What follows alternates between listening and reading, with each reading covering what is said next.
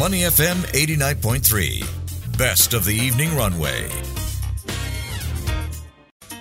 Why it matters.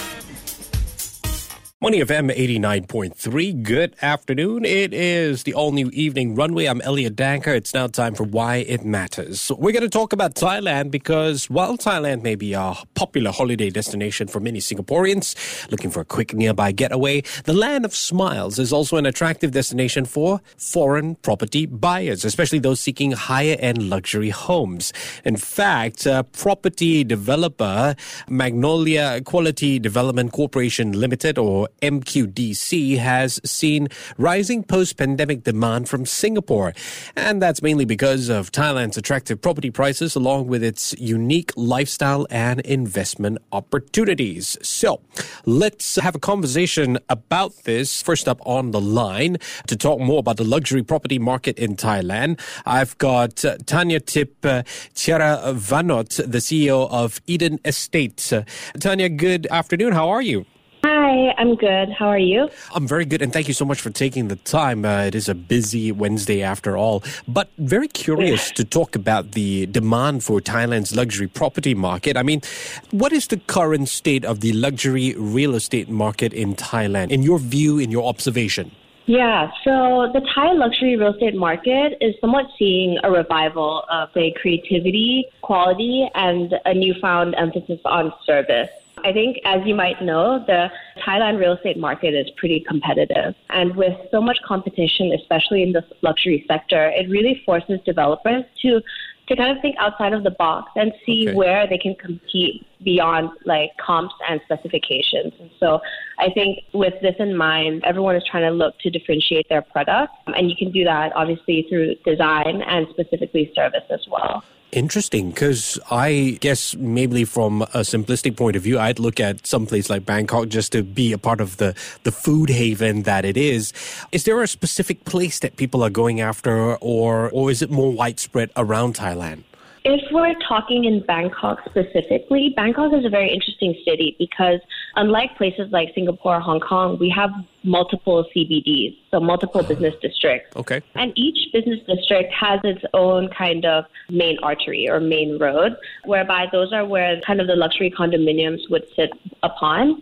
So you can have, zones like Sukhumvit area, which, maybe you've heard of, has a lot of street food and things like that. But then you've also got areas like Silom or, around Siam Paragon and that type of area, which also has its own slew of luxury development. So this is a bit of an age-old saying, Tanya Tip. The luxury market tends to be more resilient in times of volatility, but post-COVID-19 is a little unprecedented. Is it still the same?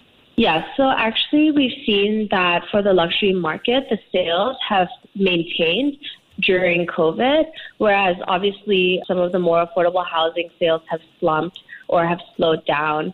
It's because at the end of the day, people who are looking to buy homes, it's out of necessity or because it's, the right time to move or find a new place. Okay. In which case with the luxury segment, they still have high expectations on the products that they're looking to invest in. And of course, luxury is an investment after all. So it is, I would say, quite a stable market, especially during times of volatility. Okay, how does that play into the growth forecast or assessment of a growth forecast for Thailand's luxury property market, say, for the next 5 years? Yeah, so actually during COVID, there were a lot of discounted units going into the market. It was sort of a correction, I would say, because we had so many developments coming up right before COVID happened. So with all these units that have been kind of discounted or, have been sold during COVID, we've actually seen a year-on-year rental growth of about 10%, specifically in the Sukhumvit area. Okay. So that's a very high growth coming straight out of COVID, which kind of shows how Thailand has really been opening up to foreigners and expats kind of early on, whereas other countries were still making it very difficult for travel. And so with this in mind, it's very promising. It's a very promising outlook, especially for real estate. I apologize if this might come across a little complicated, but I'm very curious, what are the type of individuals, the demographics of people going after such luxury properties, and where do Singaporeans stand in this grand ecosystem? Yeah, so, if we're, based on our own data, with our development, we've noticed that we've got buyers from Europe, China, and Singapore. From Europe, we've got a lot of Swiss and French buyers. So we've been seeing quite a lot of more like French and Swiss expats moving to Thailand. In terms of Singaporean buyers, I think it's really because the prices in Singapore have just gone up so much with the stamp duties as well, that it becomes pretty much unaffordable to even buy a small flat in a decent location. Right. Whereas in Bangkok, right, you've still got the top quality, the specifications. Like I mentioned earlier, all the developers are putting in, Gaggenau kitchens and full top kitchenware. But then you're getting a price that is reasonable, and it's something that you can invest today, and you can see that Thailand's economic growth continues going forward. And so it does end up becoming an investment. And also when I talk about the rental returns, right, normally in the luxury market, you don't expect much of a rental yield. Normally, if you're looking for 6%, you have to kind of invest into more affordable condominiums. But here, because there's such a demand in certain areas, you can achieve rental yields like from 5 to 6%, which is pretty unheard of for a luxury project. Well, that's great insight, Tanya Tip. I appreciate that. I just want to get you to hold on the line for a bit and invite my second guest, Rungerte Chong Sujipan, who is the president of Mulberry Grove and Healthcare Business, Magnolia Quality Development Corporation. Good afternoon, sir. How are you? Good afternoon. Good. I'm very good. It's quite interesting, this conversation that we're having. I'm getting the sense that, typically in Asia or Singaporean, you buy one property, you go after the second domestic property. But if the domestic property is too expensive, people skip that and go for the overseas property investment. Tell me a little bit about the kind of luxury properties that are particularly in demand with foreign investors. Yeah, of course, as Kuntanya mentioned, that there are a lot of foreign investor investing in Bangkok and Thailand market. The majority of them, the first thing that they would be looking for is the location. They look for the location that provide a complete lifestyle with the access to the city's amazing amenities. And what also matter is the quality of the design and the construction. When you invest in overseas market, you want to look for the best and something that you can really trust. Okay. And I think that's one of the things that the customer really keen on. As well as I think another factor would be the ownership, which in Bangkok, the ownership split into freehold and leasehold. Some plot is in a rare location and they offer in leasehold condition. So this would be some concern that affect the purchase or the viability or when the customer want to choose the location or the property. Okay, so let's talk a little bit, or rather, I want to get you to put on your salesman hat. Tell me what makes MQDC properties so good. Why is it a good investment for the future?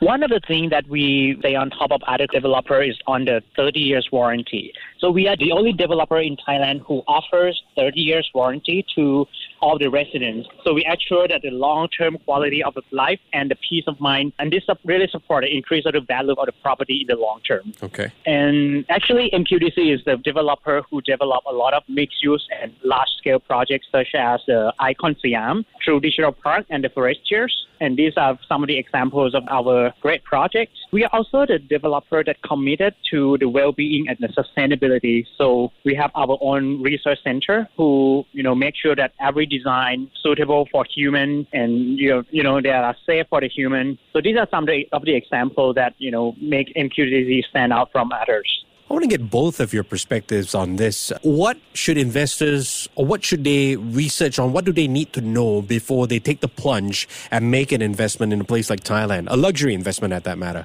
I think the first thing would be the ownership. So as I mentioned earlier on the leasehold and freehold ownership, for the freehold ownership, of course, if they can own it for the long term and they can enjoy the value of the property in the long term and keep it as an asset for their family. Okay. I think that's one thing. And as well as the ownership for the condominium in Thailand, right now foreigners or Singaporeans can have up to 49% ownership of the total ownership of the building. So that would be another concern before you look for the property in the condominium in Thailand. That's a very Singaporean problem as well. Tanya, what's your perspective on this? Could I get you to weigh in? Yes, I was going to say the same thing. I think it's really important for investors to look at whether the property is a freehold or a leasehold. Okay. And second to that, I think it's a lot to do with the number of units, so the density of the project itself. Yeah. If you're buying a project with 800 units in one building, obviously it's going to be much harder to liquidate or to find renters for that unit. Yes. So we would, suggest looking at projects with 200 units or less. Yeah. And obviously it comes back down to location. So something near SkyTrain, something that is accessible on the main roads are also all important factors for investors to look out at.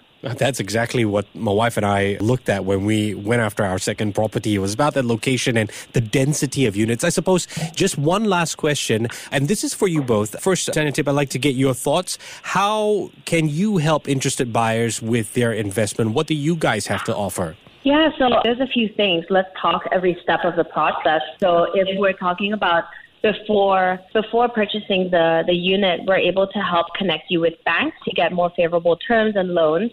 And this is something that our sales team does for our international customers on a regular basis.